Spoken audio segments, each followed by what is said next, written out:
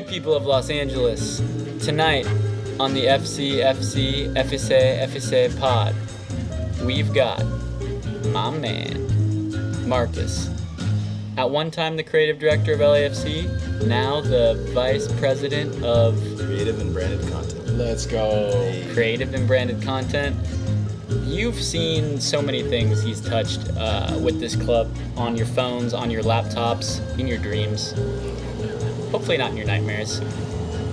But we cover so many drastically different topics on this pod. We hope you enjoy the ride. We cover everything from fatherhood to Dortmund to what original LAFC logos and marks kind of look like, all the way back to Mezcal, the place where it all started.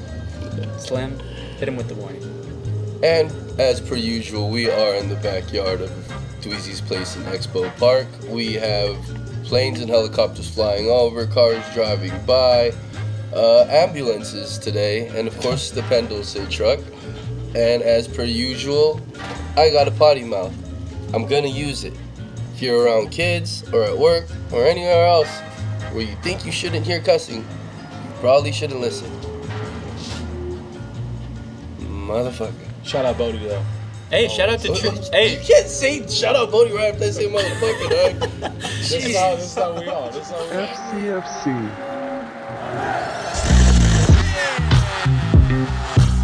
Light that candle. La vela está encendida. LAFC are back in black. FCFC.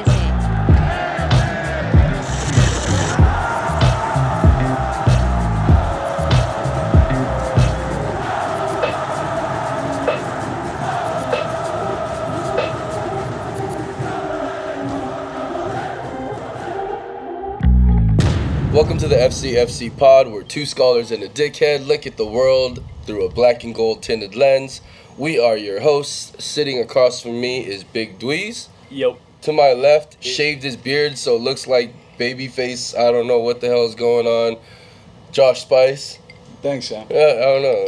I hate when you refresh your face like that. I'm going through some things right now. But this is indeed my face. So thank you for talking about it so kindly. I love you. And I am your host, Slim. And today we have a very special guest. The 3252 is telling a story, but the person who is the visual author of that story is a guest in the backyard today. We have Mr. Marcus McDougal. Yeah. In the backyard. There it is. Cheers. We got a little Monte Alban on tap on National Tequila Day. And I learned something today. All tequilas are mezcal, but not all mezcals are tea. Shameless. Marcus, we're hyped to have you, man. This has been an exciting journey throughout LAFC, but through it all, we've had just killer content every single week in, week out to kind of update us on what's going on and really form the visual language and the tone of voice that we've all fallen in love with. So glad to have the man behind the curtain here wearing his beanie. Dude, the other thing that just kind of tripped me out is it's so bright out here. When we first compared- started recording, Yeah. it was just the Always dead dark. of night. Really? Like, right, Yeah. right when we started recording. That's and how now I always because it's picture summer. it. Yeah. When I hear it, I always picture it being ghetto bird in the sky. It'll get there in about Yeah. 30, 40 minutes. Uh-huh. Since the summer started, this is our first summer in the backyard. You're hearing a grill in the background. I hope you guys hear the sunniness The sizzle. come through on the pod recording today. Sizzle. It's Yeah. pretty exciting. And look, man, Yeah. you're one of the first people I met in LAFC. Like the first Yeah. day I ever visited I the remember Experience Center. I remember that. I think for day. so many of us, like we all came into contact with you really early on.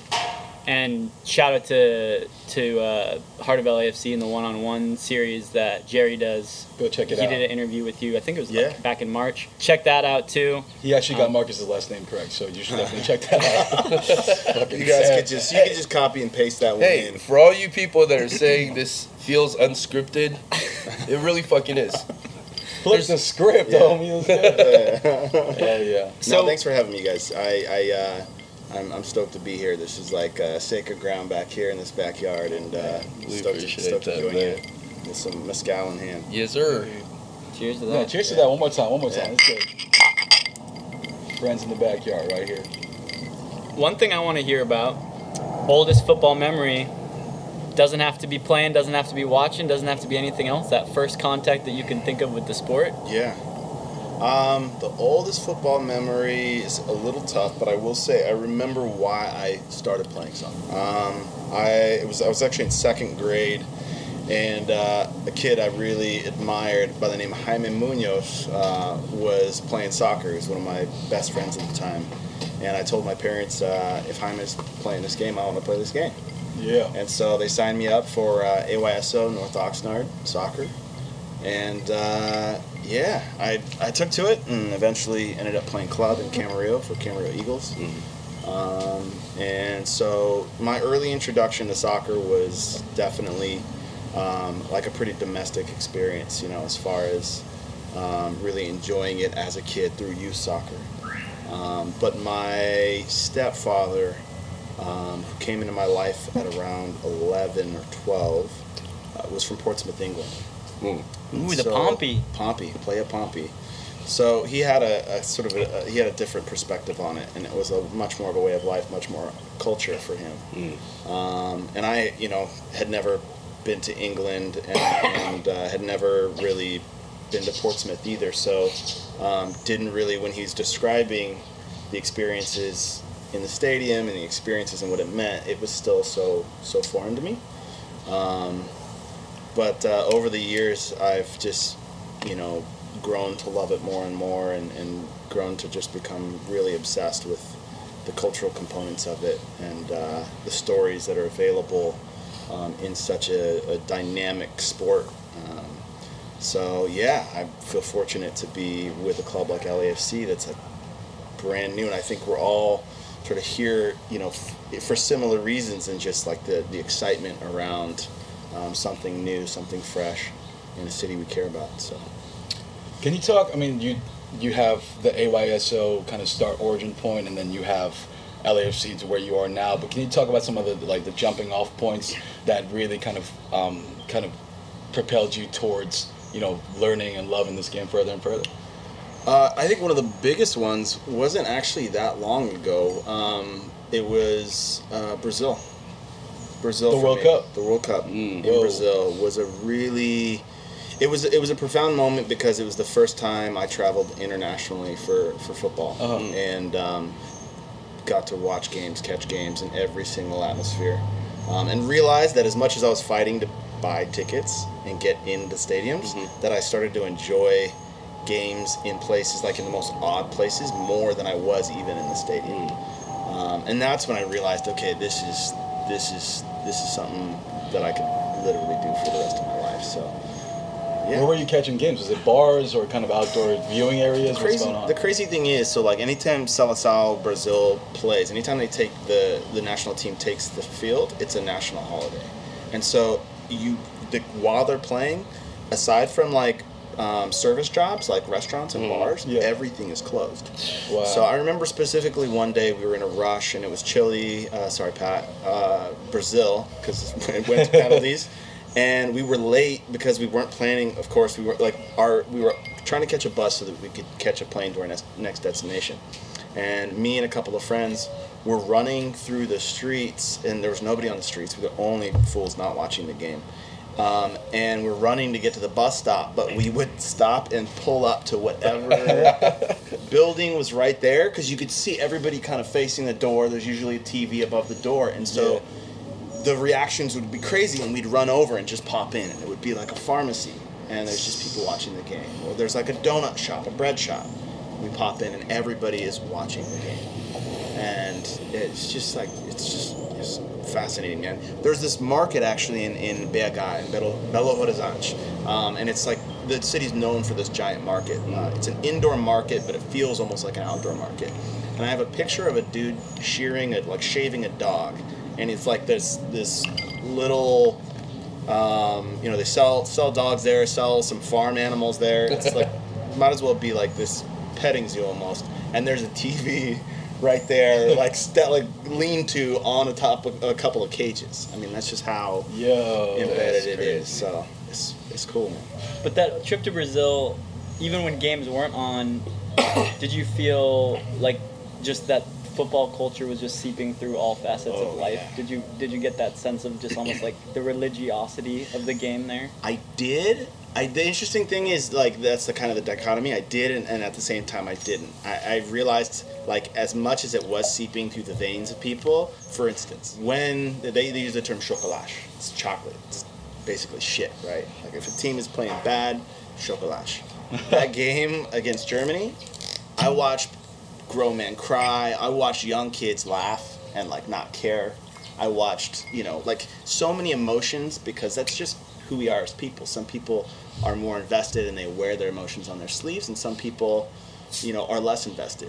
But I will say that, like, the access to the game and the access to the culture is everywhere. And, like, quadrubola, like playing football in the streets, it was super, super fun. So much fun. I just think, to your point, I think to your question, I think it is on a whole nother level there, like I've never seen anywhere in the world. Mm-hmm. But at the same time, there are other things going on in Brazil. So, one of my darkest football memories took place in Rio when I was living there, and like. Oh, where you were in Rio? Uh-huh. Where? I was Dark in- Duis. Well, Oof. yeah, this is Dark Duis. I was up above Santa Teresa. Oh yeah. Like Stayed in Santa Teresa. in this weird, like, I don't even know. Like, we took a combi to get up there for the first, 3 or 4 months, and then like the next 3 or 4 we were down in Botafogo. Okay. It's like the Echo Park, Silver Lake of Rio, for all y'all who don't know. Yeah. And as for little visual cues for our listeners, Duiz is leaning back in his chair very confidently with his arm hitched over here, just speaking Portuguese about where he's lived in the past. So this is just a little context. No, like, I mean, come on, guys. Like, if you're gonna talk about Brazil, Yeah, football, like, I'm not gonna get in the mix. I just want to Come tell on. people So- that we have our receipts, man. We're here. Yeah. All right. So, I fell in love with a team called Vasco da Gama while I was living there. Okay. Vasco da Gama. A lot of my best South American football memories. I went back for 2014, but this was back in 08 and 09. Okay. And Vasco was one of 2 teams that had never been relegated from the first division in Brazil. And they had a really difficult year. Flamengo, their biggest rival, is the only other team that hadn't been relegated. Those are 2 of the big 4 teams in Rio. But I went to the game that they needed to win.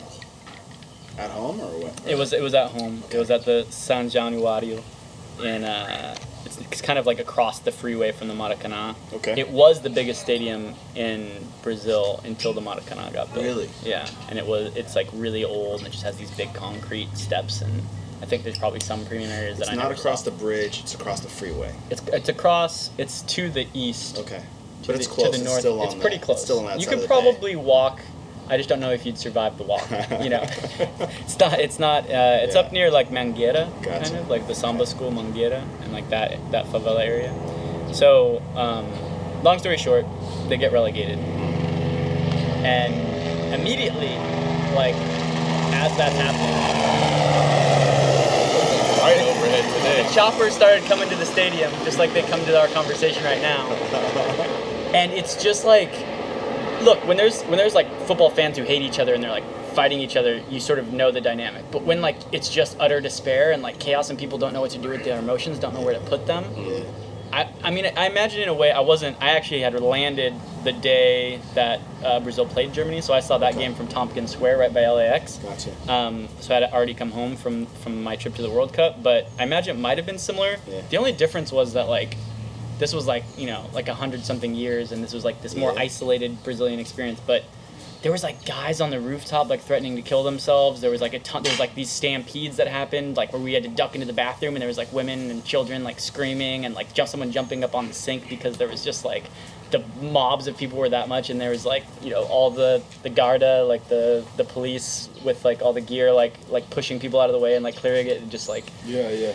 And then for like days afterwards, it was just, half the city's like laughing at them, right? Yeah. And then anyone who's like a Vasco fan was just like wandering the streets with like their arms up in like total despair, and like no one wanted to wear like the Cruz de Malta, like Sackcloth the and ashes shit. it's like that club is like the Portuguese associated club, in Brazil. It's There's got like the ship and the yeah. cross. And So if you've ever seen that Cruz de Malta, which I think also is like weird white power symbols sometimes Oh, in the U.S. So what? like there was a time when I Yeah. brought the jersey back No and I was wearing correlation. it and I was Yeah, like, yeah. oh wait a second, this Yeah. is like suddenly a whole different context. I better Yeah. beware. Yeah.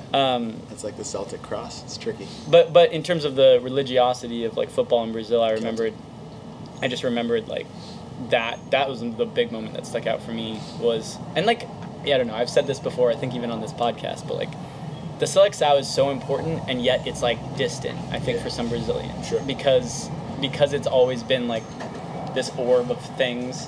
But I feel like those people who do support clubs like support Sure. them a lot harder, at least in Brazil, than they sometimes do the national team. Yeah. I won't say wholesale, but like a lot of the times I You saw know it. what? But I would say that carries over even if I think about here. You know, just the level of the more you go from sort of this like 30,000 foot global, you know, national team view to like local. There's a sense of, I hate to use the word tribalism because it's often used negatively, but there's a sense of pride that's stronger the closer to home you get. Yeah. And sure, even in a city like Rio, where you've got, you know, that many teams, it's like if you're repping Vasco, you're representing your neighborhood, and Right, so right. that really cuts. Yeah. There was so many like weird little symbolic things there, like at like funk concerts, like ballet funk Ballet concerts. funky. They would have Ballet funky. they would have like symbols. You do different symbols for the team that you supported. Oh, like for there's real? 4 different symbols for the 4 main teams. Botafogo, Botafogo. if I remember right, was the diamond.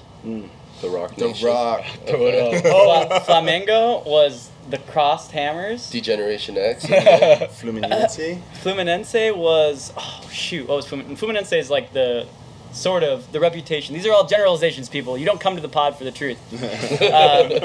It's like the rich people's club. Yeah.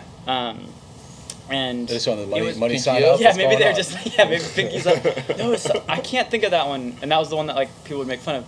But Vasco's were like, it's sort of like the fucking, like some ways like the trailer park reaction, I think. It's like the same as Flamengo, their biggest rival, but then the middle finger's out. So it's like, you could go to a ballet funk Yeah. concert and like either the guy who was singing or someone on stage would make Yeah. his sign and then everyone would make their own individual signs. Yeah. And there wasn't like too much like beef like in the midst of the concert over like the support, but it was like weird how symbols had like crept in, even like as simply as that, Yeah. like it has crept into Black like gang daily signs, life. to be honest. I mean, Yeah. from the land of where gang signs started, I'm just saying, that was kind of trash. Hey man, Waterbound from that's what it was. most But people when it comes to What I'm wondering is like you guys just kind of told 2 stories of losses from Brazilian fans, and we kind of romanticize the despair because it shows you how important it is to their culture, right? And the line I'm always walking here is just like, how important is this thing that is one of the most important things in my life, and how do we not let it get to a level where it is the multi-day, multi-week, like it sticks with you because The grieving? the grieving what's so for the bad club. about grieving? When it crosses the line, right? I think we all know when maybe we don't know. Maybe that's the kind of Maybe muddy we line don't we're know. talking about. And because we're trying to rally our troops and really take this thing so seriously, but I remember even when like let's say like last year when we lost to Salt Lake, like our leaders were the first ones to send a message being like, hey, we love you all. Like remember this is a game. Like this is so important to us, but this is like it's gonna be better. Like we're gonna have another day coming up. So that kind of is a wrestling match for me in my head to be like, Right. how do I position this? Because I position it constantly as one of the most important things in my life. It is life or death in a lot of different ways. And so how do we save this thing from becoming too far gone, you know? I have a response. I don't know if you want to go first. for it. Though.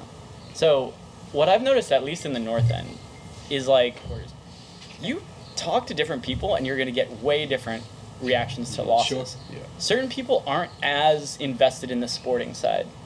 Like, I would say to an extent that I didn't even know it was possible. Like, I didn't know you could enjoy all of this as much. Like, we love this game, right? And like you and I, we have been playing since we were kids. Like, we both played at like different competitive levels. So the sporting side of it will always like, you know, be fascinating to me. But for so many people that I met, especially like newer supporters, people newer to the game, they like couldn't really be bothered about it. And sure, they get excited when everyone else is excited, and they like probably love riding the waves. Yeah. But I suspect that like And I remember, shout out to Albert from Black Army up in Portland last year, not this year. I like remember talking to him about like what he thought the score predictions was. He was like, I don't care. Yeah. And I was like, Albert's and so at fucking first, wise, man. No, but at With first the I was beard. like, that's kind of weird. And then I was like, that's actually the coolest shit of all time. Because like he's like, I forget what else he had said, and I had written it down, but he was like already gonna have the best weekend. Yeah. And they did end up losing. And they did end up having a better time. Sure. And people still, I know that when LAFC went this year to Portland, it was like a much more celebrated occasion because they had won this really big match. But last year they had lost, and they still received like so many plaudits from like Portland fans who were like straight up lining up outside to give the supporters a round because everyone was singing and going nuts after the loss, right? Yeah. And this whole like in las buenas y malas, that whole idea. What does that mean? In the good and the bad, yeah. Okay. You know what it means. Yeah. There might be some listeners that don't know. You're right. So yeah, I think in LAFC's terms and like this intensity of loving it, I think it's sort of like a person-to-person basis how you deal with that. For sure. And for me, like during like the tighter, stickier moments for at least for this team, I don't feel the same way about Arsenal for whatever reason. I'm like definitely going through it a little bit, but like after it's over, it's sort of really easy to contextualize. Yeah. And like it sometimes there have been times where the results like didn't go our way, and I actually thought it was beneficial to the team. So, but maybe I'm too close to it. No, I think it's interesting that you say that, especially as you bring up sort of contextualize it with your relationship to Arsenal, because I think, at least for me personally, there's something so much more. When I think of Barcelona, Mesquite Club, it's more than a club. It's more than sport. It's more than the transaction of wins and losses.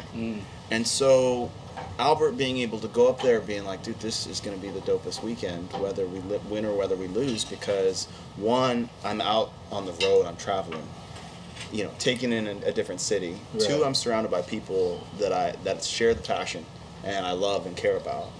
And that's all you need, right? So then you get the win on top of that, and it's icing on the cake. But at the end of the day, you're still enjoying yourself. Yeah, and I think like an experience after a win, even though that like first part might be fun, something like stupid still might happen, and you might not have as good of a time as you might in a loss, where you might end up having like a better time than after the win, just based on like the way people reacted. So in other words, like it can't, the result can't or doesn't seem to have as big of a sway as it has had in other sports that I had seen before, including like in Brazil, where maybe it's like rooted and started in a different way, or it wasn't about like people coming together after. Sure. Like maybe that's what it is. Like before LAFC, like this aspect of community was something I hadn't felt in Los Angeles quite the same, apart from like little tiny hints of it, like at things like Low End Theory. But now that it exists, we had like been drawn to it, so we knew what life was like before. So we're just like psyched for that to still exist, at least for me. Right. Whereas like in Brazil, I mean, they're part of generations after generations after generations of people who just support a team. They probably don't even like realize, and in some ways, the community part of it isn't as big of a deal. In some ways, or it's a different kind of deal, or it's a deal that's gone on for much more time and has a different function. But it's like we talk about the loss to Germany, and that is the community, the entire Brazilian community around the country itself, right? And so I think there is aspects of the community there. I think there's still, even in regards to all the beautiful things that community can bring, and that it's not a complete wash if you lose. I think nothing is more of an emotional swing than the wins or loss of the game, right? I think that's still at the end of the day, that's a period. Even if you have But I've heard that Brazilian national team support isn't as strong because people support their clubs so strong that they don't really come together as much. And it's a little bit like America in the sense of the size of the country, and like different parts of that country behave differently towards this sport. And I mean, like these are all like very distant observations of like not even a full year that I had lived there or whatever. But and different countries, you could probably like bring up different examples of that. But I don't think like nationalism functions the same way as like community functions. Sure. And the immediacy, like you were saying before, like the closer and closer it gets to your home, your like neighborhood, the bigger and bigger deal it is. Yeah. Versus like a national team, like everyone feels it, and I'm sure some people felt it very deeply that day, and it was like a really dark, like sad day. But yeah. I think the only national team that I hear that has that mentality of win or lose. You know, we're turning up is Mexico, and you know, we just so happen to have a lot of Mexican supporters in the North End. So Truth. It does help, but I still go home and I'm sad. That's well. You love sports. I think part of it is also like, Josh, you come from a place like you've had, I don't know if it's quite the same as for LFC, but you've had like these sorts of like deep sports feelings for other teams and other sports. Yeah, let's go Knicks. Let's go Knicks, baby. And maybe Mixtape, baby. And maybe Carmelo coming back. It's so sad. Every time you talk about them, it's so sad. Thank you for laughing. I love how much Always. he enjoys it. No, but yeah, I think it's in there. It's just, man, it's strange because I feel like I'm affected by it, but I want to keep a level head because I feel like I can keep a level head for other people and like make sure that let's get the priorities across, like your safety's first, you know, and things like that.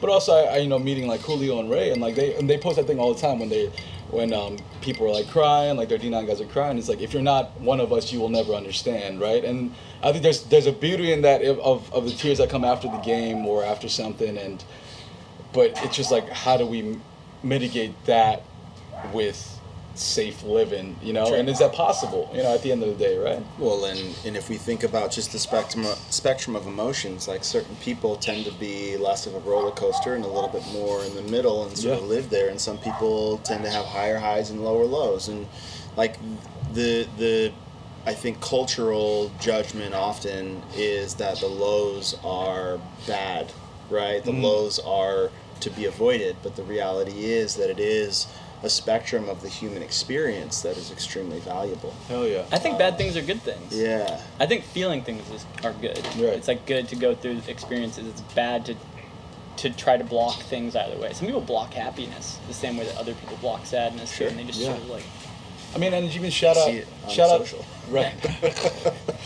Shout out North End photographers who got the picture of Mo and Julio hugging Tyler Miller after that game last year, and just like it's beautiful. There was something really beautiful and powerful that came out of that, and like I've seen goalies get pelted with stuff after a loss, and our guys, like two of the most visible leaders, embrace our goalie after that. And so there is, I think we are taking a really good road on it, and just making sure that we maintain that, especially as our culture and our history continue to grow through that. You know.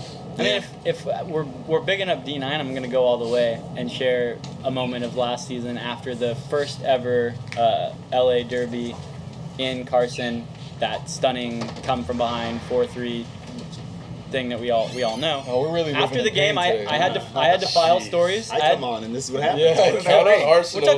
We're talking about take all of our burdens, Marcus. This is what we're we talking need. about despair, right? So. After that game was over, I had to file my stories real quick, and then a couple of the roommates were down there, and they waited for me until afterwards, so we left a couple hours after the game. We went straight to Banditos, because that was like where everyone was going to go, right? Yeah. There's no one at Banditos. I hit up, like, you know, various people after the game to try to meet up with people.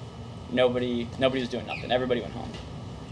I hit up Julio, and he's like, yeah, we're up on, I forget, the bar on Washington, not far from here. Mm-hmm. Come through.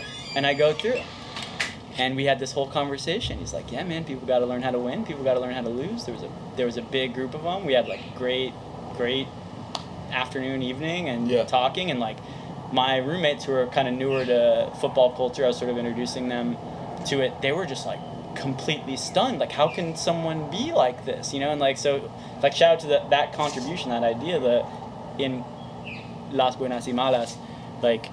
I think that's like a really good attitude to have towards life in general.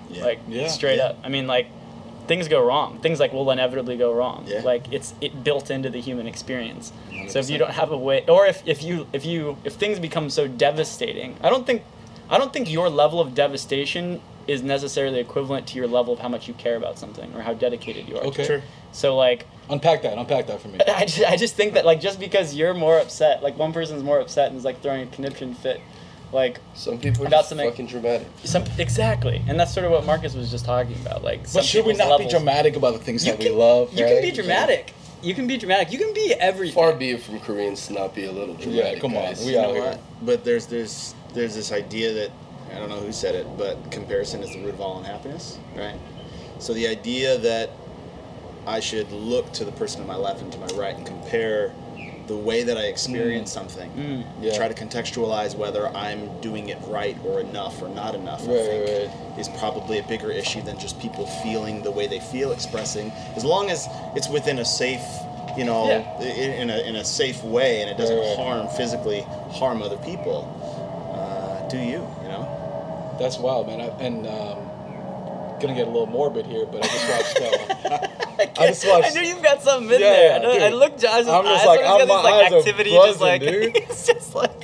Shout out Aquafina and Lulu Wang's farewell, where they talk about the grieving process and death, and they were talking about there's an Asian tradition where, because it's such an honor-based society that they will hire professional grievers to show you the tone of how the at least the maximal output of what it should look like, right? And the more boisterous you get is the more respect for the dead you have, right? And so so that's in there as well, but it's just like, man, it's even in that, it's like there's so many different ways. And I just heard a different podcast talking about like there's a whole Tumblr, or not Tumblr anymore, but I guess an IG hashtag following where it's like selfies at funerals, and it's about people who take selfies at funerals, and then so like all the entire podcast, including the people listening, myself, was like, what the fuck, that's so disrespectful. And then the guy was like a psychologist, whatever, and he was just like, hey man, if this is how they deal with their grief and they need help at this time, like who are we to say that that's incorrect, Sure. And while I still have my principles and be like, I would never do that, and maybe I would shit on the person who was doing that in front of me, like there's something about what you said where it's like, let's not look to the left and right. Maybe with social media and selfies, that's different because I guess you're looking to the world on that. But there is something about like you react and you emote in the way that you are feeling authentically to you, not to the left or right of you. Yeah.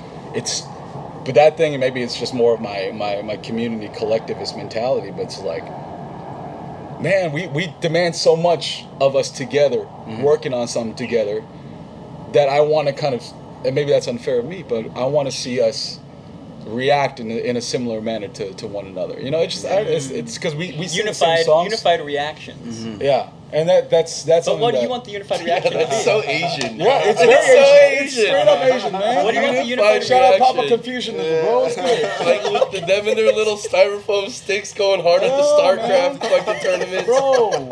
And you don't know, I mean, this is us Korean supporters, like we've had to take moral victories for a long time and being like, how hard did the boys fight for us to get like that 2-0 loss, And so we're used to this side of it, of losing and like taking some silver lining from that, but it's like, I don't know, like this is the one part where I'm like, I think it works so well with like even like LA culture, because like you mix all these people with like different backgrounds, and at the same time we are going at it the same way, at least in the North End. That's why I can speak for the North End. Yeah. And at the same time, going in it, I mean, that's the beauty of this soup that we have, right? And all the flavors in it, is that we are sometimes going in it in the same way, and there is a bit of parity or similarity there. But at the same time, there's so many different ways to express. We even hear it in the variety of chants that we have. In the way that different smaller groups tend to celebrate, whether it's more of a Barra Brava style or a little bit more of like an EPL supporter style, call and response. There's definitely this variety that I think is just so LA. Yeah, well that's pretty wild, because like you're right. Even within the unified front, the diversity within that gives you, I guess it does open a door for people to react differently. So thank you, Marcus, for blowing my thesis out of the water. But yeah, that's pretty wild. Hey, we come on the pod to learn things. Yeah. We bring all you people over here to teach us something. I know less now than I've ever known before, and I blame everyone who's come on the podcast. That's beautiful, man. Yeah. Like where we stay. We're in Expo Park. We do the same thing every week, but we're just our minds are blown every weekend by someone new. So it's respect that, dude. Let's take a quick break, and we'll get back with a little more from Marcus. Cool.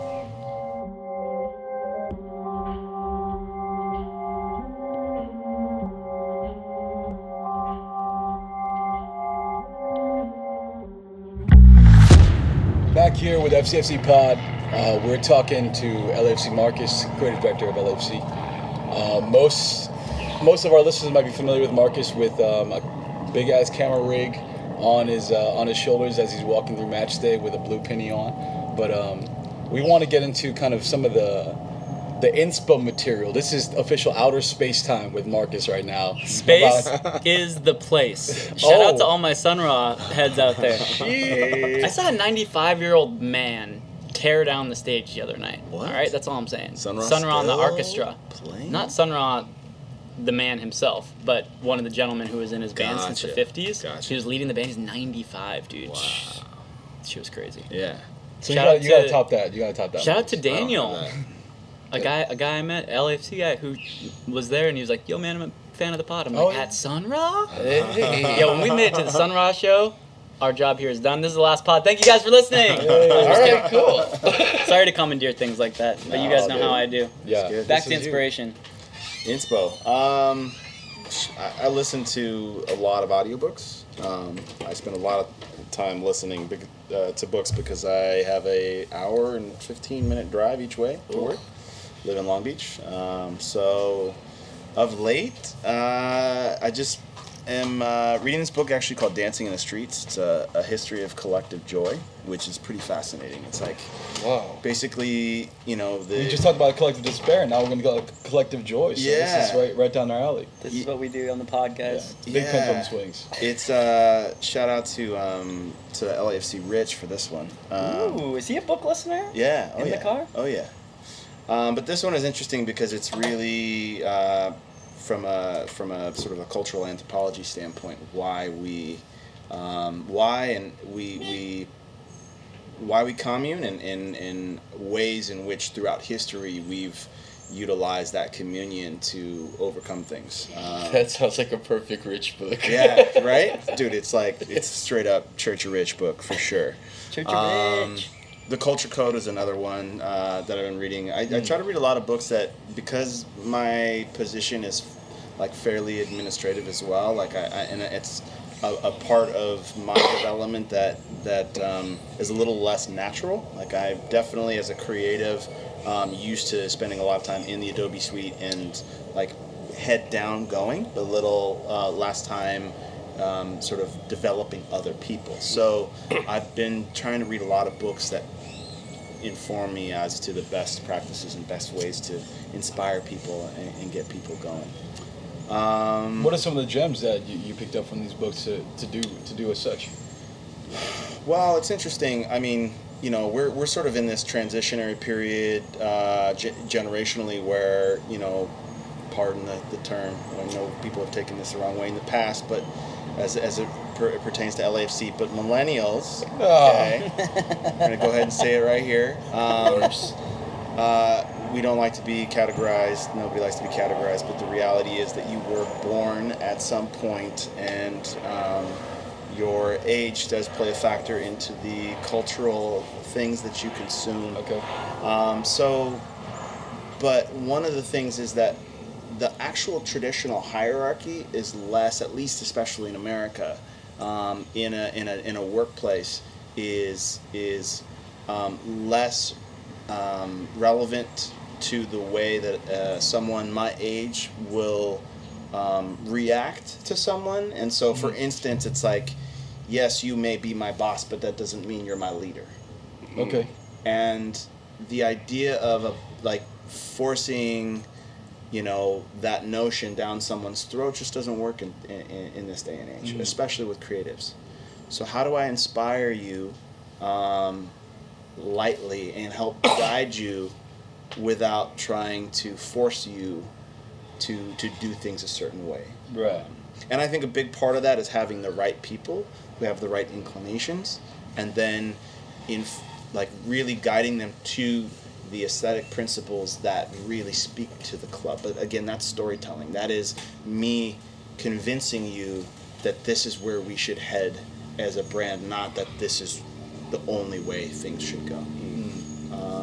So that's really that's a big part of it. Wow. And we've talked, me and you have talked in the past about how many different kind of looks and feels there are with the people you hire, and like they're talented in different things in videography and even editing about what they bring to the table, but you are the person to make sure that it is a consistent voice in that. So like, what do you tell someone who's, you know, very gifted in an area that maybe that you're not even you're not even like that's not your prime approach, and then you tell them how do you get them to buy into to kind of what you're thinking about?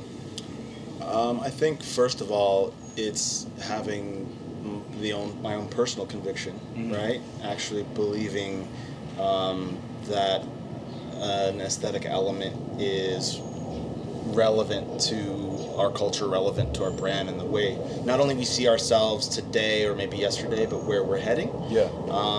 And so, for instance, an example is the first season. I think you'll notice that things were a little bit cleaner, a little crisper. This season, you've probably noticed a little bit more patina on things, a little bit more texture. The notion there is just, and I shared this on Jerry's pod as well, but the notion there is that, we've had some bumps and bruises, and now we're adding a little bit of history, a little bit of a patina to the visuals that we're creating. So, that is like something that is subtle and nuanced, but if done right, hopefully makes people feel the content as actually having a little bit of pre-baked history. As someone who's like now also welcoming new people to the LAFC universe, like the staff might be growing, maybe some people are leaving to do other things because they've been balling out at LAFC and everybody in the world wants to hire you. In a similar way that supporters have to deal with new supporters coming in and maybe new groups that emerge, like what are the challenges in sort of instituting like the LAFC way after this thing has now become such a bigger thing, where before it was all people buying into like the potential and in it for the right reasons, and it was probably much easier to suss out, versus now where someone coming to this might just see it as like a springboard and they might not totally get it or be about it. Yeah, well, I think that's our job in the hiring process, to make sure that they're here for the right reasons. This culture is so valuable and so important to protect, and I'm sure it's the same way with the North End. As a matter of fact, I know it is, as far as groups that are developing, is that you do gotta prove it. How much, Rich's question, why LAFC, I think is a perfect one. I've heard 1,000 different answers to that, and I think it speaks to, even on the spot, improvisationally, even if someone's caught up and nervous and doesn't have the best answer, I think the way that they present themselves in that question is a good measure of the reasons they want to work for the club. And then, of course, I think especially when it comes to creative, you got to have the chops. And I don't mean just the chops to work in a different market in the league. I mean the chops to really, really compete here in LA, because our aesthetic barometers are like pretty sharp. They're pretty tops. There's only a couple of markets in the U.S. that are as I would say tasteful creatively as LA is, and our expectations. So as it comes to video, like there's a lot of talent here. It's really, and a lot of times we do chemistry tests, Ahmad, when Ahmad and I first met, it was probably a year after Ahmad and I first met that he actually came on to work for us. And we spent a lot of time in that year together. So when the timing was right, and we knew we had the space to bring him on, it was a given. We just knew he worked. He was a part of the family by then. We don't have the leisure to do that as often now, as we're really moving a lot faster as we did early. But I think we've got, so far, been pretty successful. In the same vein of like inspiration, and this is like something that I run into in my personal life a lot, when you're doing so many projects all the time, in your case, there's so many games, there's so many different types of content that's coming out all the time.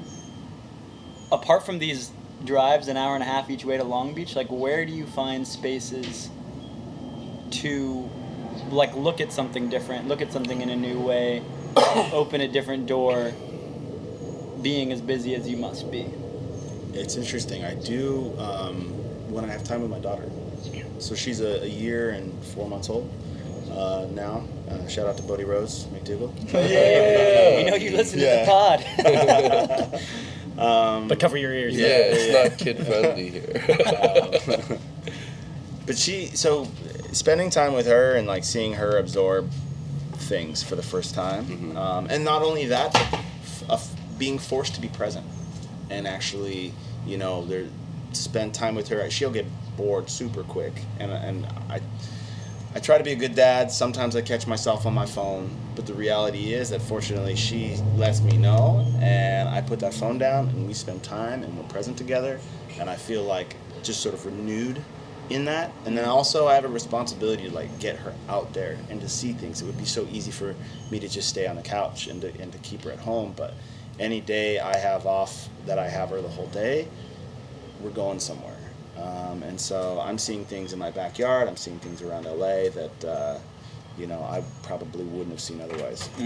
We went to Contact High. Have you guys seen that show yet? I've been meaning to go forever. Okay, Jeez, so okay. That was her first gallery show. Oh, Wait, how old is she again? Yeah, That's she's such a a year good- and 4 months. Yo, That's such a good. That she's- needs to be in whatever memory book that exists. She needs to have that as like the thing she tells people. Oh, she's I got got some, my first one. So she's good. got some photos too. As a matter of fact, so the first album that she ever heard, and this is probably not that appropriate, but this is Jesus. just No, I can't the wait. reality of putting on some headphones at an exhibit like Contact High, being it's the history of hip hop through photography, was they had a Slick Rick album. Uncle Ricky. Uncle Ricky, tell me a bedtime story. Here we go. So that was we put and she was obsessed with the headphones. She was obsessed with music in her ears.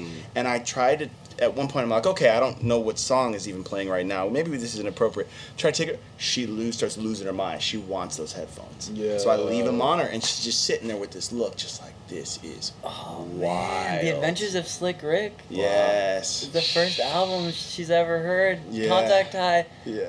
Yo, man, you're telling me that all I had to do all this time to go to see Contact High when I see the freaking banners every day, but meeting goes, I just gotta have a daughter, and then I'll go to a Contact High? That's it. That's Oh, the way it works.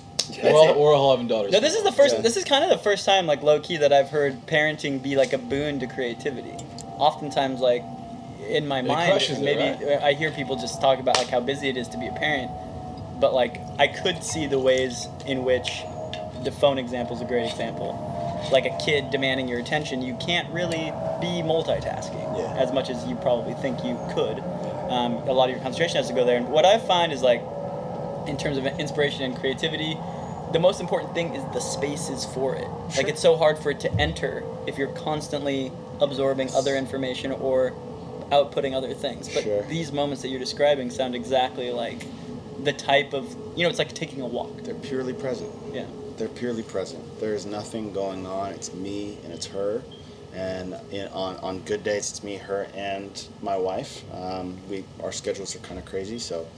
But that is something that's really rejuvenating. And then when I come back in, I'm also constantly digging because, like, she inspires me to be a better person. So I do read a lot of development books, self-help books. I do. I find a level of energy now that I actually would say I probably didn't have over the past 3 years. Interesting. And my wife's really good about it too. Sometimes there's shows that, I can't necessarily bring her out to, but we trade off and I hustle to stay inspired. So I mean, this is, I think, down that kind of same line of you taking your daughter to Contact High. Like, let's say if your daughter had a completely fully formed mind at this age, right? And like, what else would you want to show her? Like, what else would you want to like how take do her you to and be a part of? Yeah, how do you make decisions on like what things? What to filter, right? Yeah, as yeah. a surrogate to early experiences and what she should or shouldn't experience. You're like What do you loading. want it You're to be, loading like, the wild mainframe about? right now. You're putting all the. Totally. This Totally. is the formative stuff, right? Yeah. No, it's a good point. I mean, we purposely keep the TV off at home as much as possible when she's around. And even when she's not around, my wife and I spend a lot of time hanging out. She loves her Sunday paper. I'm sorry, what was that? Just the Sunday Times, just Sunday- opening it up? Yeah. Look at So that. that's- Journalism, you gotta hope. You got a chance right here. Yeah, no, good journalism is not dead. It's really important. So we do spend time to sort of turn things off, and I think that's a big part of it, is that we want her to have this connection to the present that is sometimes so not as easily accessible in this day and age, given we're so inundated with so many messages. So I think that's a big part of it. And in whatever we're doing, of course, like, not to put so many judgments on, like, the notion of this is good for her. There's clearly things that aren't good for her. And there are things that are better for her, but not overall sweeping judgments because I don't necessarily like something or a type of this or that, that it's not right for her, because I know that she is forming into her own person, and she's extremely young right now, extremely impressionable, but at the end of the day, she is her own person, and she'll have her own interests and inclinations. As much as I would love for her to be either a professional soccer player or a professional surfer, you know, or an artist, like, Bodie Rose is gonna be Bodie Rose. So damn, Marcus is so evolved right now. I love this stuff because usually I hear like parenting, like, all right, I'm gonna play classical music for my kid from this time. I'm gonna have like a Chinese nanny. She's gonna learn. She's gonna load her in with all the tools needed to succeed in this hyper competitive world, right? Yeah. At least that's like what I hear, man. I don't know. Like this is a different sort of approach than what I've been listening to. Like, so for all you parents or prospective parents out there, I've read this really good book called The Danish Way of Parenting. And the Danes. The Danes, man. They got some stuff figured out over there. Nicholas Bentner. No, I'm just kidding. Nicholas Bentner. Schmeichel, that's what we're talking about. Wow. Schmeichel. Wow. Schmeichel reference. So they've got something figured out there as far as happiness, right? I mean, they're rated one of the happiest nations in the world. There are a lot of components to that, but one of the most researched components is actually the developmental years as youth. And one of the things that's interesting there is that they really, really value play. This notion of experiential wisdom. The idea that, like, kids actually don't join organized sports and start training until much later. The notion that they just play and go out and have fun in sports is really important there. And it's the same in the classroom. I believe kids don't actually do any sort of, like, organized studying until, I want to say it's like what we would have in like second grade or something like that. No, and it's really just go out and playing with things and tactile experiences and learning through enjoying. And how much play teaches you how to, in a healthy way, deal with conflict, conflict resolution, deal with like problem solving, and you know, that's like really, I want her, of all things, I want her, of course, to be happy, but I really want her to know how to think, how to form her own ideas. In our society, unfortunately, in our educational system, is set up in a way where, you know, recital is really important. Like, memorize these words and repeat them back to me, and you get a good grade. Right. You will be rewarded for this parroting, versus like how, you know, learn how to think, learn how to create your own ideas, and be comfortable in that place within you that is the unknown, that oftentimes is a source for so much anxiety. Like, I want to empower her with those tools. So my wife and I both agree on this, and we haven't necessarily found the right, like, we haven't come to any sort of conclusion as far as what sort of school we're going to send her to. But I think that's also a big part of my creative process, is embracing the unknown, embracing fear for things that I have no notion of or know nothing about. I mean, LAFC has like sent me into some crazy corners creatively. I mean, I've done some pretty random things that I have never done before, and it's fun, you know. So constantly. So when you were a young, budding creative person, like were there other lanes that you had sort of wanted to pursue, like towards film or photography or towards other stuff? Was this sort of like a surprise that you were talking about, like something unexpected? Oh, for sure, 100%. I actually studied cinematography and. Well, first I studied fine art and communication in Santa Barbara, UCSB, and then I transferred and I went to Columbia College in Chicago and studied cinematography and black world studies. And so, you know, that was really, for me, cinematography as far as a career was concerned, was like, that was everything. You know, those were my idols, were the giants behind the camera. So I did that. I worked my way up in the city, and to the point of, you know, literally going from plugging in cables and having a, you know, earpiece in the whole time, to actually, you know, shooting commercials, and you know, kind of came to the top of this mountain, and realized, as I started to sort of see other, and this is where comparison is the root of all unhappiness, that I actually liked a lot of other people's work better than I liked my own. And that notion started pushing me towards directing instead. I was like, I'm just going to hire you to shoot this thing that I want to direct. The more I did that, I started to kind of play. I found creativity to be super pliable. And then I wasn't just a cameraman, I wasn't just a director, because now there's this campaign and there's these other creative components to this campaign that I might as well give a shot at. And before I knew it, you know, I had like the most random sort of portfolio. And that's sort of what eventually drew me to LAFC too, was Rich being like, okay, you're like really looking for a generalist. So, yeah. Nice. So what does that catalog entail? What are some of the more random type projects you've worked on? Oh man. Well, you know, I shot for Funny or Die, for College Humor. Worked for YouTube Space LA. Okay. Shout out to YouTube Space LA. Worked for Red Camera. Sounds like a porn site. Yes. Yeah, there's probably, don't go to redcamera.com. I don't know what that is. I can't vouch for that. But shot Disney World commercials for a while. Wow. Did this show in Baltimore called Man at Arms, where we actually built like medieval weapons, fantasy weapons though, like from games and stuff.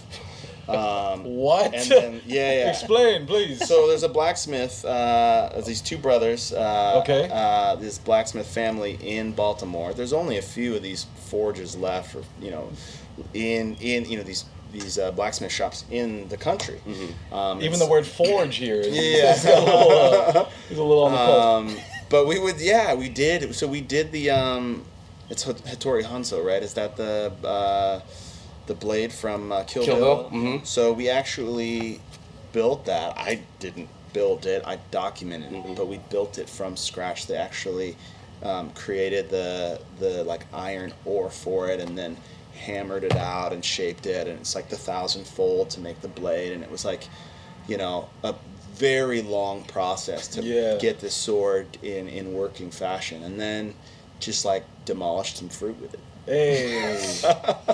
But yeah, I mean, you know, that's actually just on the content side. You know, there's a lot of twists and turns. Yeah, there's a lot of twists and turns. So, and you know, I'm fortunate that it's taken me to a lot of places around the world and around the country. Do you have any other projects outside of LAFC that you're working on now that is kind of a dream project for you?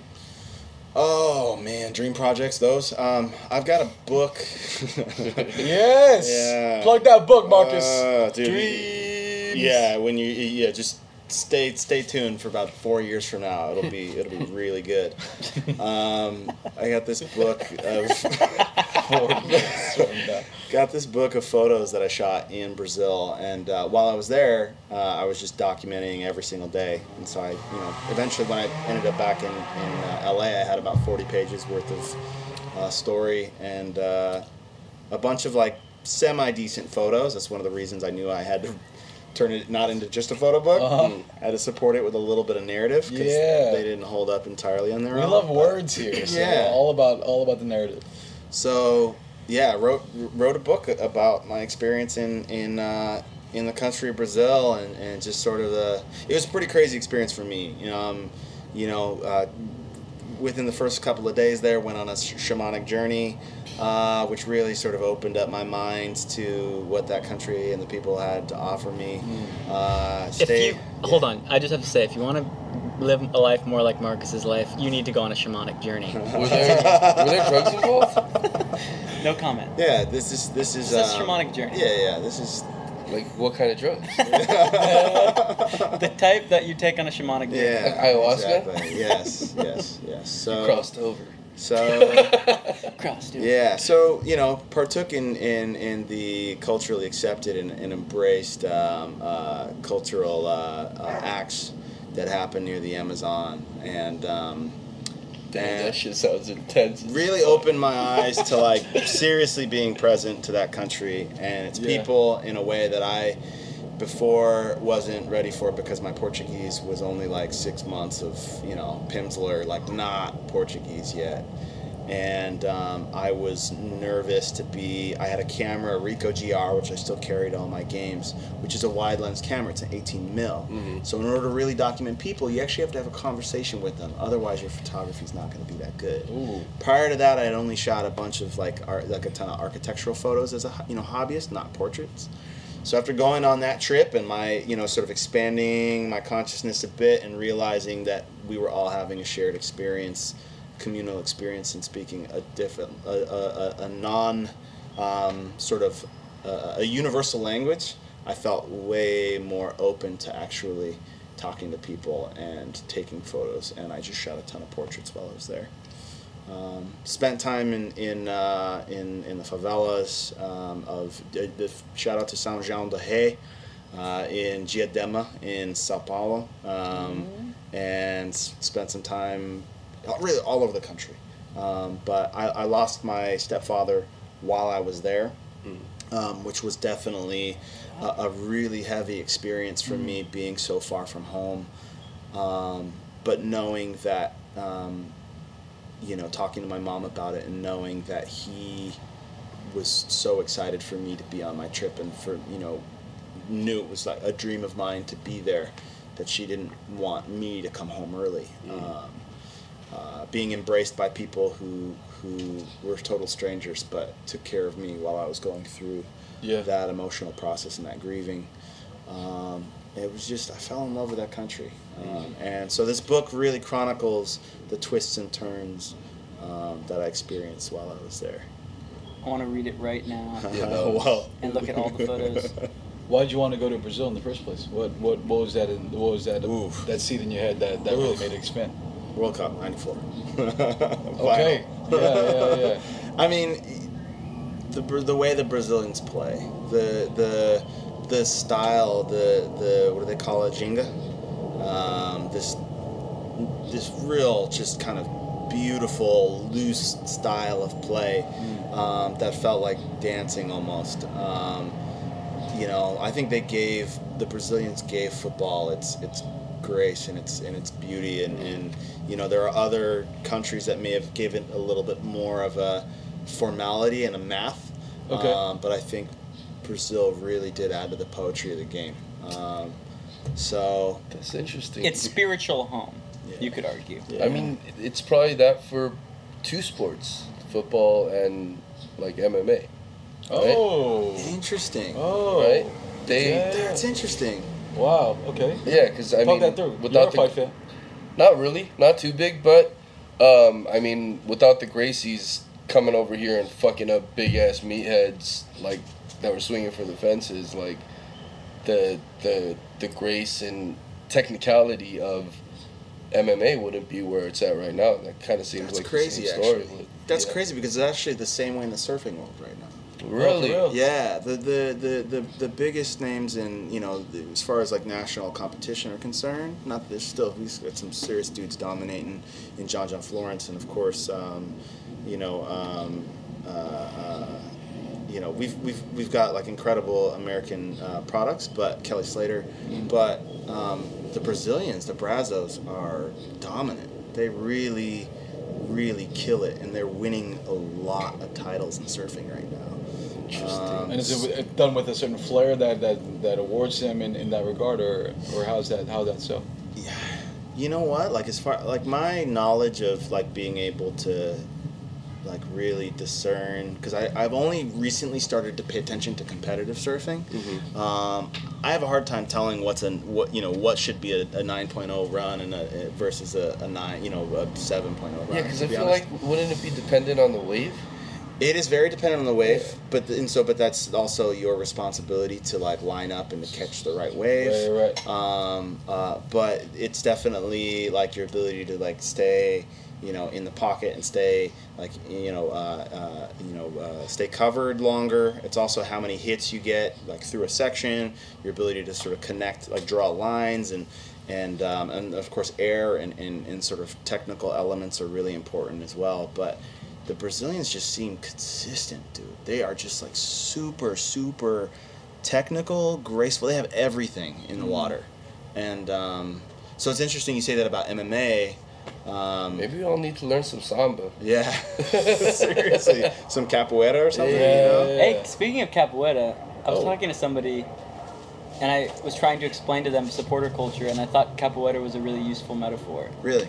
Because most people, at least like the inherited hooligan mentality, is like very fists fights, right? Like guys meeting up in the park and beating the shit out of each other, like,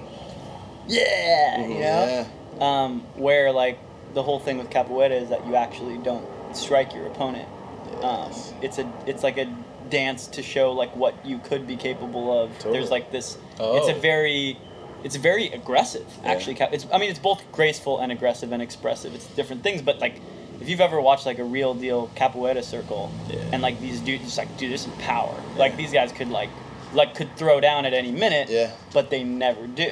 Well, and it's interesting too to that because it was a subversive way for slaves to practice a martial art, while passing it off as like a cultural dance, so that the masters wouldn't know that they were getting ready to fuck shit up. And it's interesting that correlation sort of to like what's going on in the stands, because there is that sense of like, it's almost this mosh pit element, right? Where it's a practice for war. Right. Yeah. But there's a restraint at the end of it, right? Yeah. Okay. Yeah. I feel like a lot of martial arts, and I've never studied martial arts, and I'm a complete novice in any sort of like in-depth analysis of this. I'd have to ask my buddy. Shout out to Josh Groats. Coverage for the race. Hey, coverage for the Athletic, MMA, and all that. Read his stuff. Good friend of lots of pods. He like a lot of fighting, in my interpretation of it, is based on that whole idea, like what you're capable of, but you don't use. Like. It's sort of there, but you don't necessarily do it. The study of it. Sure. Even in MMA, right? It's like, it's because I fear the guy's back fist that I won't go this way or I'll deke this way because I know I'll be caught by it. But it often is just the specter of it that's looming the entire fight, right? I think. So you watch more actual fights than I do. Yeah. Well, what's the question? It's just that no. There are no questions. But I think what we geek out about most is just like, especially for us who are fans of international football, it's just like in football and in the octagon and even in fight sports, like they are the same determined rules for regardless of what culture you're in, and it is the interpretation of those lines that we really find a lot of joy and a lot of happiness in the way that a Brazilian or an Argentinian or even a fan of Asian football can decipher what that looks like. But it really is. It's when you have the same rules, you almost give it a creativity to burst in a different way, right? Sure. Fences are like the best thing that ever happened to creativity. Yeah. Deadlines, limits. Shit. Yeah. That stuff has God knows how many things. The parameters will set you free. The parameters set you free. Yeah. And I'm just saying, to reiterate about the supporter culture thing in capoeira, it's like the way I see in my own idealized mind, like the best version of supporter culture is just like people who can fucking throw down, like in the circle, right? Yeah. But they never actually throw down in the circle. Like you want to intimidate the shit out of somebody. Yeah. You want to blow their mind, like with creativity and grace and movement and like moves that they hadn't seen before, and come like just close enough to like actually hitting this person, but never actually doing it. And even that part of it is like the most baller part of all, right? Because like they know you could, but you don't. I mean, sorry, go ahead. Oh no, I was just gonna say that's kind of one of the interesting points in Dancing in the Streets is that early on, really early sort of 80s in New York. 80s in New York, probably a little earlier than that. Yeah. Humans use things like flags and masks to make themselves bigger and they group together to ward off predators, right? So, just this notion that even like those components are elements that are used throughout the history of humanity as survival mechanisms to make them bigger. Right. Like the Haka. Like the Haka, 100%. Yeah. Totally. And like, or even like a bit of a reach, but like murmuration, like this natural phenomenon where these birds cluster together and fly, and you see them in this sort of amoebic form to scare off larger predatory birds. But I mean, that's 100%. You get the smoke, you get the flags, you get the collective voice. Right. And to bring it back, like you said, it's a form of tribalism. Yeah. It's representing your colors. It's, letting everyone know that you're ready for war. Yeah. Right. And you talk about masks. I mean, it's like a lot of masks in old times where you wear what you fear, right? And then you ward off others, right? Yeah. Using that. And so when you talk about the smoke and you talk about the pageantry behind the even just like marching off to kind of war example. Totally. That's wild, man. Yeah. It's just, you wear it to be bigger than you are, right? And I think that's indicative in even what we do in the North End. What we do as supporters is just like, we're always out there just together we're larger, right, than what we can. That's pretty wild, man. I mean, No, it's great. We'll be back with Marcus in just a moment. One more break. Stay with us. We got some tea. We got some Dweez. We got some Marcus, Slim, and Josh. Hey. Tea time.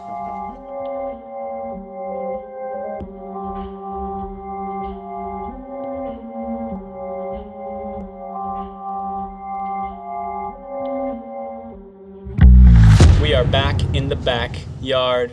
Tea time with Dweez. You already know what it is. We're here with Marcus. Today's tea of the day is a little shung pu'er. oh, The raw pu'er for those who are Shang means interested. something completely different in I mean, Korean. okay. It means young, like birth, like raw. Here's the thing about shung pu'ers though. Some of them like hit you right, and some of them they won't hit you right. This one kind of lands right in the middle for me. This isn't like oh my god, the one, but it comes in like a compressed cake. And for all of you guys, Can you clarify what it means when it hits you right versus when it doesn't hit you right? I mean, these are just tea leaves, guys. You know what I'm saying? This is just the Camellia sinensis compressed. There is nothing added. No, come on now. Come on now. You guys just know me better now. No, I'm saying sometimes it hits you right. Like sometimes the flavors are just like. we're gonna flip Oh, this. sorry. Oh, you Marcus, flip it. you're gonna flip. We've got our Taiwanese tasting cups. One's an Yes. aroma cup. You're just gonna grab it on both sides and flip it Okay. over. And it's gonna seem like it's gonna spill, but it's not. And you pull it up. Give it the old smell. And this long cup is Ooh, for your nose. Oh yeah. nice. And then as you want more tea, you just put this little guy near me, and I'll keep pouring you up. Awesome. Thanks, dude. No, sometimes what I was saying about shungpur in general, it's like sometimes you'll drink one and you'll be like, oh my god, this shit is disgusting. You know, you'll be like, this is like too bitter, it's too like weird, because they're all teas that over time change flavor. So the longer if you had one from exactly, and they say they get better with time, kind of like wine, but sometimes you can have ones that are old that just are trash too. Interesting. But different people, different tastes. So. Yeah. This one's always kind of landed in the middle for me. It's not like my favorite one I've ever had, but it's definitely not one that's too bad. And in the subsequent steeps, they'll taste quite different than this steep. So Where did you get it? How old is it? And So- how long did you steep it? this one, one of the reasons I think that this particular tea isn't maybe as interesting or complex is because it was made last year. So it's like a relatively new one. There's like several big pu'er tea vendors online. My girl Iman in Alhambra, sometimes she has pu'er, but she doesn't really fuck with pu'er like that. Her Phoenix oolongs are her thing. I've plugged the pod many times. The best Phoenix oolong shop, arguably outside of China, is in Alhambra. So go see her. Really? I mean, she's had articles in like that, deservingly so, like LA Times, like all the food things. Wow. Anyone who's like a food person who wants like the best tea, go out and see her. But pu'er is like this thing that had like an investment boom and a bust, and like tons of the tech bros got into it at one point from like San Francisco, and they would like fly over and start their little operations in San Fran. What was their obsession? Was it Pu'er is like a weird tunnel universe which we don't which we don't even want to like go all the way into for the sake of the podcast. But basically, it's like it's the one category of tea that has like no bottom. Gotcha. Because of the aging process. Gotcha. Whereas some of the other teas, not necessarily aging is not as much of a factor. But for those curious, in like the different pu'er vendors online. Like one is called Yunnan Sourcing. That's a good one. I mean, there's obviously all the Chinese vendors. But if you don't speak Chinese, you know, or if you don't read Chinese, or if you don't know what you're looking for, I wouldn't recommend like going on Alibaba and ordering some pu'er cakes, or going to like the shops and just like grabbing like the first like disc that you find and thinking that it's gonna be delicious, right? So check out Yunnan Sourcing. Check out, there's another one called White 2T, which is like a pretty funny, like white and then 2 and then the number 2 and then T. He like does like weird like hip hop like. Let's go. Like he had like some Drake The SEO is lyrics crazy on a cake. white Yeah. number 2T. Right, and it's like exactly. I don't know his whole story, but this is actually one of his teas that came out last year as part of like a little like 3-month sampling of their teas. I wasn't convinced enough to keep ordering from him. Okay. Ooh. But I did think that this one was all right. I need to buy. I keep saying this. I need to buy some new teas. Not the I want full plug. These two have had almost every tea that I have had in the last like 6 months, and I want to give them some new stuff. And you New shit. guys have you've come quite the way as far as your tea tasting. Yeah, I even changed when I get milk tea and they got an oolong option, I take that shit. Hey, that's what we do this for. That's what we do this for, y'all. I fucks with the oolong tea now. That's the epi title is when they have the oolong shit. I take that shit, dude. I Yeah. take that shit. Let's go. Hey, shawty, run that.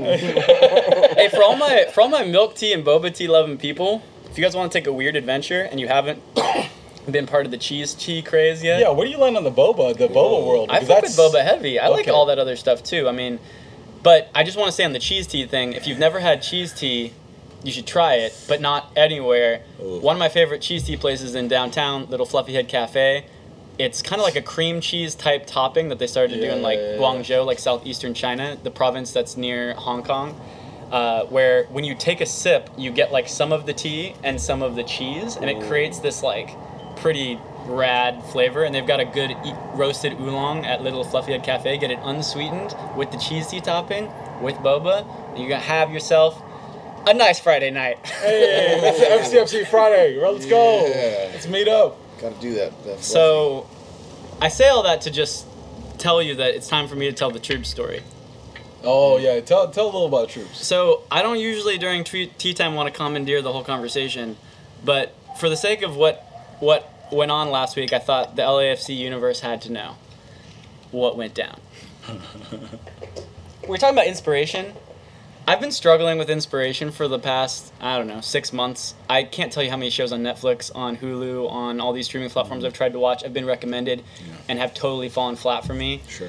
There's I just haven't seen a lot of good stuff lately, guys. I'm just finding myself digging back to Lawrence of Arabia and just watching that again. Wow, You know what I'm saying? that's a deep cut. A little problematic, but you know what? So we'll work with that. So, It's fine. to the Black and Gold universe, if you've got recommendations, maybe we'll get into that in a second. We'll talk about it. Ooh, But my yeah. point is, basically, my spare time media consumption has almost become exclusively Arsenal fan TV.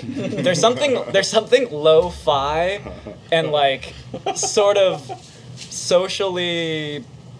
I don't know. There's a lot of interesting reasons I watch it. Sometimes it's visceral. Sometimes it's just like, whoa, this is so strange to me that these guys that talk outside of a stadium about a team have 1 million subscribers, and how all the other teams in the EPL, whether you're Manchester United fans, Chelsea fans, whatever, everyone's heard of Arsenal Fan TV, and you've probably seen one of their videos. Sometimes you're laughing at them. Sometimes you're laughing with them. Sometimes you're crying with them. So you got this whole range, right?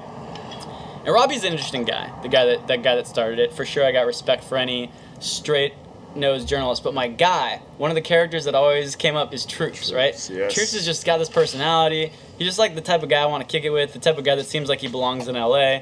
So obviously when I found out that they were coming to LA and I was going to go down to the Arsenal game, I'm like, I wonder if I'm going to run into these guys. And I'm in the car with Ryan Wallerson. Shout out to Ryan Wallerson. Shout out to the Season Pass podcast if you haven't ever heard of it. 20-time champions. Let's go, baby. Oh my god. Fuck out of Look here. for 28, baby. Yankees. Fuck outta here. Ryan and I were talking, and I had this idea, and I don't know about you guys when you have an idea of something you should do, if you ever just you can't unsee it. And the idea was I need to bring them hats, LAFC hats. I need to bring Robbie and Troops hats. And granted, I know on the surface this might seem like a trolley sort of thing to do. They were playing in Dignity Health Sports Park the same week that the Galaxy were going to be playing LAFC. I would have done the same thing if they were at the Coliseum or at the Rose. It had nothing to do with where the Galaxy were going to be playing. It was just, the only chance I probably would see these guys. And after talking to Casey on the podcast, I was just like, you know what? if I want to leave them with a memory, LAFC, right? It's soccer guys, right? So I went down. To make a long story short, I eventually was sort of like haphazardly standing near Troops as he was getting in the mix with, one of the things that California offers people, right? Just the old slim special. I've smoked a few bowls during this episode. just something that anyone in Los Angeles could almost recommend for a visitor. And Troops is a man who loves his greens, was rolling up, so I had a chance to talk to him. I didn't want it to be for the cameras or nothing. I was just like, hey man, look, English Premier League fans, sort of the Rich Orozco pitch, right? English Premier League fans, you got your scarves, and in LA they just don't make sense. I get it. At LAFC games, people bring scarves, it's fine. I think scarves are sort of cumbersome. Yeah. But I've always worn fucking hats, my whole life. 100%. I used to rock the LA hats, whatever. So by the time the LAFC hat came out, I just loved it. And I was like, that's what I got to bring these guys. So I went over, bought 2 hats at the HQ before I headed down. Found Troops. I'm like, hey man, explained to him that whole thing. And then we just sort of like had this really in-depth conversation about LAFC. And I won't explain exactly what it is. He was super interested. And he was just like, yeah man, I've heard of it. Like, tell me about it, right? And I was like, yeah, blah, blah, blah. I gave him my pitch.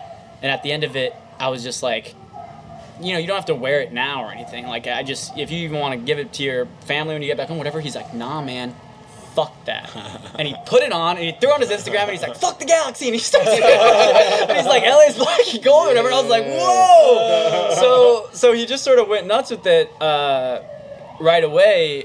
And we were vibing out, and he had some homies there. Like, I'm sure these people will never hear it, but like, shout outs to Helen and her whole crew, like the people you never see on camera that were visiting from London, right? Yeah. And we just got to vibe out as the ambulance comes down the block. The block is hot tonight. And in that moment, I have to say, I know how I appear with my long hair, mustache, and seemingly carefree attitude, but I actually haven't smoked marijuana in 4 years, and it makes me crazy. Yeah. But in that moment, after Troops had recorded the Instagram thing, and after he was rocking the hat, he's like, yo man, you want to hit this? Yeah. And I swear to God, there are 2 people in the world, Nasir Jones and Troops, that could have made me hit it. And so of course I hit it. Yes. And I had to smoke a little with Troops, and my reactions when I smoke are a little extreme. Yeah. So the rest of that game and that experience was a little bit wild. Elevated. So if you saw me during that, my chance to just be a fan, I was definitely on some dweeb shit. And I just want to say, the best part was, shout out to Troops if you ever hear this. You kept rocking the lid, man. You were LAFC, you were black and gold. You went to Atlanta, you were black and gold. You went to Charlotte, you were black and gold. DC, black and gold. If I see you in London rocking the LA hat, I know that the message rang through clear. Yeah, and sometimes you don't got to come with a pitch. The shit sells itself. Yo, the ambulance hit us with the freaking air horn, topped it off. So that's my thing. So hey, my point is, if you ever have someone that you just admire what they do and you want to give them a gift, LAFC hats. Make a perfect gift. It's it. Yeah, you guys talked about the hat, right? With Rich? I think we talked about it a little bit. Good. Yeah, because he'll eat that up.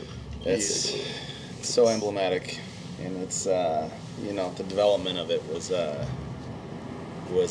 process. On that note, I think Marcus has some beautiful leather-bound books that we've got some things inside that we want to see. So yeah, I got some books here. This is 2015, April, May 2015. As we started early ideation around where we wanted to head with our identity.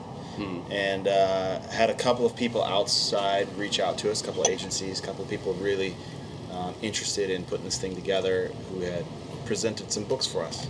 And so I just wanted to share this with you guys to check out, to take a look at, just get a sense of sort of what some of the thoughts were around what LAFC, should be, could be, or what LA is. Because I think this early process was definitely a part of our germination as we, we're trying to put images together and put messages together. So, jeez, yeah. This is. How do you want to walk us through, Marcus? You know what? I'm just gonna hand him over, man. This is like this is V1, Oh man. and yeah, I don't know if you guys how you wanna do it, but I see a tinge of red and black immediately, and see the downtown skyline. Bandolse. Bandolse. Unfortunately, there are no Pan Dulce trucks so far. Are we okay to read this, or? I would say just Let's- soak up the imagery Oh man, this is beautiful. and just the Gotcha, notions. gotcha. Got the lowriders in here. We got a UCLA crew neck over here. Got We got the some Beverly Hills graffiti. logo. Downtown Center. So this is RLA. We got Snoop over here as As well. presented by an organization, right? One of Sure, the sure. early things was the notion of, this is who we are and this is who we aren't. One thing that Rich and Pat and I and early members of the front office staff, along with our ownership, decided was that we didn't want to disclude anyone. So this notion of like, this is who we are, this is who we're not.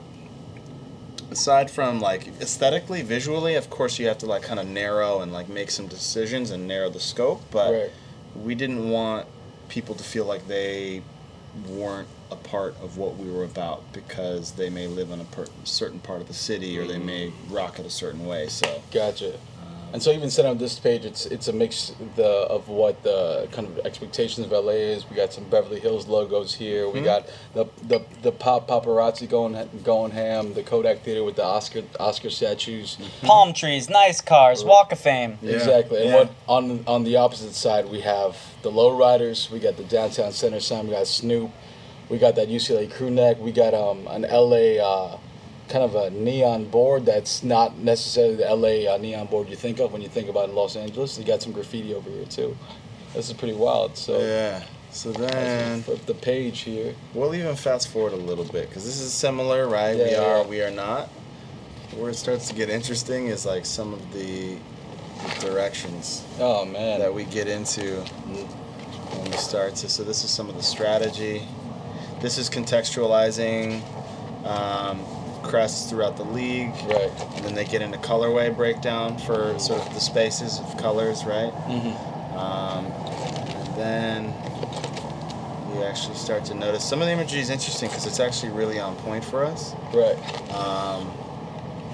We see the Yankee pinstripes here. I just want to mention that. Also got the Bulls in there. Yeah. You have Just to gotta water it down. Shout a out bit. Chicago. Beauty. But then Oh my God, this So- is gold right here. Walk us Okay. through, Marcus.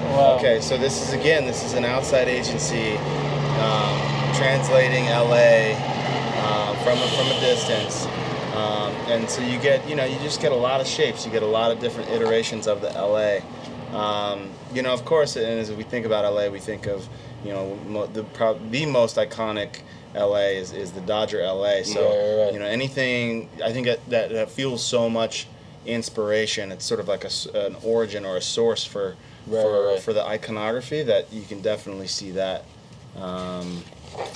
kind of hitting here. Some of it's crazy. We're looking at some logo work. We're This looking at is some shapes that are wavy. going through. Yeah. This is wavy. Man. I mean, we will point out the biggest trip about it all is that we're looking at that like weird red orange. Yeah. With a lot of this. Yeah. A lot of this is that weird red, orange, and black that was on Totally. the original scarf. Ooh. Well, so that was actually a bit of a printing error. That Oh. red It wasn't orange enough. was too orange. It was supposed to be red, but it was like a run. It's But more these a look run like issue. they're more red orange kind of. They are, but this was actually sort of the interpretation of this agency Got it. as to like maybe where the colors could go. Gotcha. Our original colors were much more of like a blood red. Right. Or We're looking cherry at red. Bengals colors here. Yes, exactly. Yeah. I mean, we see all different kinds of shapes as the crest and the shield that we've seen circles, octagons, a little hexagonal stuff right here. Right. This is wild and okay. Now let's run on this. Oh man. Dewey's explain to me what I'm feeling in my head right now because you're good at that stuff. Josh is feeling like he's never been happier that certain man. ideas weren't taken. And he's super happy that he doesn't have to wear some of the kits that we're looking at Hey, right you now know that what? Give me Marcus a is brand good book enough to and- show us. Oh man, this is These look like. We're looking at some possibly comped kits right here. This is a very footy headlines. Okay, geez. We're looking at one that looks a lot like a team that we we play against that is in the same state. This is wild. It's a lot of. It's a lot of different colorways, color schemes that we can use as our first kit. A second kit. Oh, God, jeez. no. No, I don't know. I don't know about no, man. Yo, This is kind of wild, man. Okay, this one looks a little bit like I wish I had my a Google series Glass of on me right now so I folded could take a paper screenshot clips of this. that are like folding in on each other. That Josh is sort of like, I kind of want to wear this because I'm fashionable, and Slim is kind of like, I don't care how fashionable you are, I don't want to look like an idiot. It's a little Juventus Y3 action right here, which it's definitely in that kind of lane. It looks a little bit like what you find on poorly designed soccer cleats. Gotcha. Yeah. So it's kind of sublimated stuff here. I don't mean to throw everybody under the No, bus on but all this this. is I think wild. this is, you know what this does? This illustrates how the best case scenario ended up happening. Yeah. Like the what we ended up with as the logo. Just again, the hat.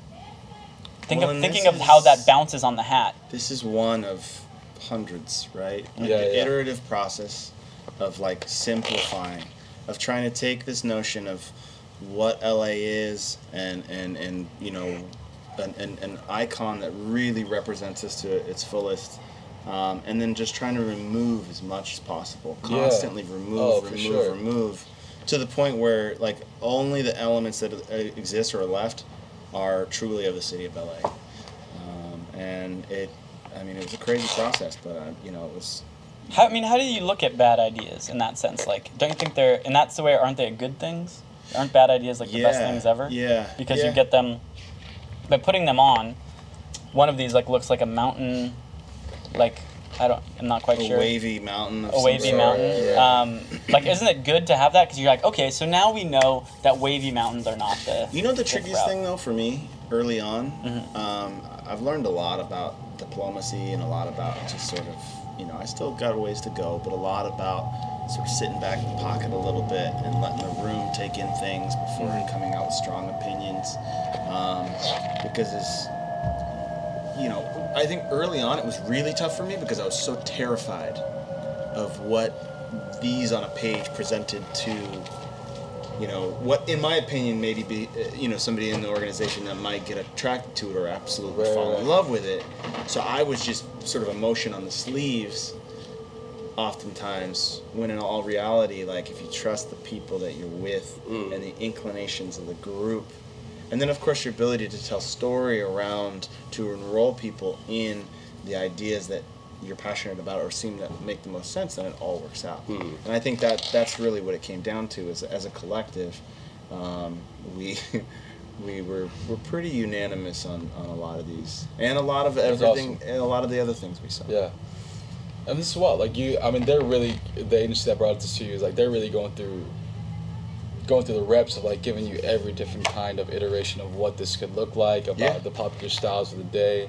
Like I see some Digicam over here. I see a lot of possible international jersey and kind of inference over here. But it's like this is really, they did their diligence in terms of that. And I think as someone who's offering ideas as a first round of research, like this is really great. I love how they set it up as like this is how we are perceived. This is who we truly are. Yeah. And how we strike that is different.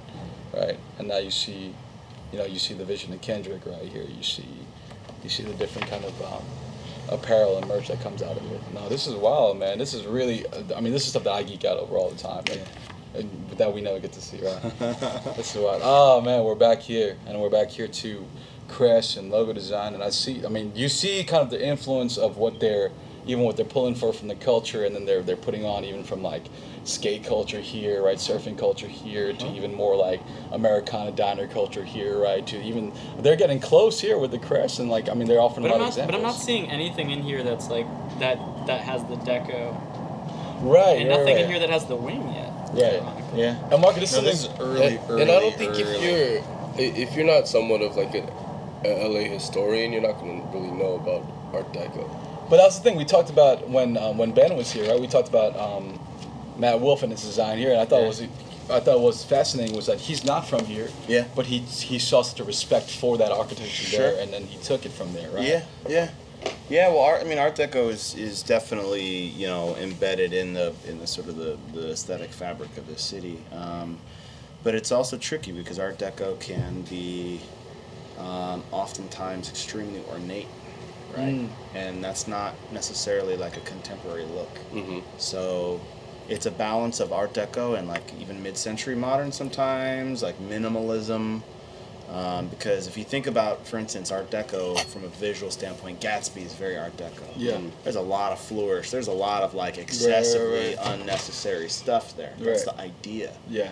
But for us, it's like the minimal elements of Art Deco, the shapes that speak to not only like LA, but also like there's a whole genre of Art Deco that's Mexican Art Deco. There's a ton of Art Deco in Mexico.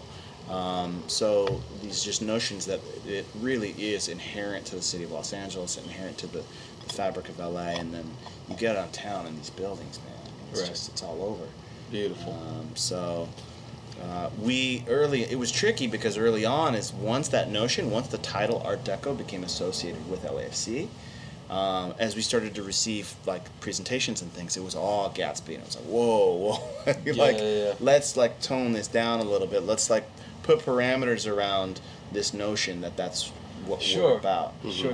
It influenced the mark, I think, in a really beneficial way, and it continues to influence things that Jeff and I do, in inspiration for posters and for merchandise, Did you ever feel like it could have got, you went through these iterations, you went through these different things. Do you ever feel like it could have got to where what you have now, where it could be as strong as it is, or at least my interpretation of how strong, like what right now is on Josh's shirt, like that's a good ending to have happened, and maybe it didn't strike you right away, and it was such like a growing process. You couldn't have unseen all the initial additions, but like, how did you feel about the final version? Good. I mean, I think we were just brutally sort of relentless about pushing forward and continuing to chip away at. If it didn't work, we weren't going to settle on it, no matter how long it took. Yeah. And there were just so many versions that were close and that got us, took us to a certain direction, but didn't necessarily land. I see. And at the end of the day, we kept on saying the two filters are World's Game and World City. And as we think about just like, we needed also something to speak to the global game, but also to like this sort of idea of what a mark is domestically. So like, what you're wearing on your shirt is our monogram. It's a breakout. It's an extraction. While that represents the city, and if you think about San Francisco, you think about L.A., Dodgers, Giants, Yankees. It's literally just the city. But if you add the seal onto it, which is the city seal, all of a sudden you have a crest, and that's a very global notion. So it's being able to have breakout pieces that feel a little bit more digestible and comfortable here domestically, but also like still speaking to the world's game. Pitching to the world's game, right? Yeah. Right. And that's actually one of the coolest things about the hat, I think, is for a while, we were working to convince Adidas that we should go blackout on the logo on the side of the hat, which of course for them it's like it's a tough pill to swallow. You want to get your brand out there and get people to see it, but one of the trade-offs was we're like, look, we're going to go blackout on our name on the back of the hat, and we're brand new. We don't want this hat to scream at Los Angeles Football Club. We want it to represent Los Angeles, because that's what we're about. We're city first before we are sport. No. And I think that was a huge opportunity for us in this market, is like focusing on the city, focusing on the people. Were you on the same page with using that kind of breakout symbol outside the crest on the hat as quickly as maybe a Rich was when he was obsessed with the Dodgers logo? Yeah, well, him and I were in lockstep on that the whole way. I mean, as a matter of fact, I always tease Rich because he says 2 inches. I say 1.78. really get down to it, like the specifics of we were measuring and we did a couple of runs of promo caps to test the size, and it was like, okay, too small, because we could do quick turns on those. We couldn't do a quick turn with a major retail vendor On for the auto caps? On that, so we had to like literally get them made down to LA, shrink, measure.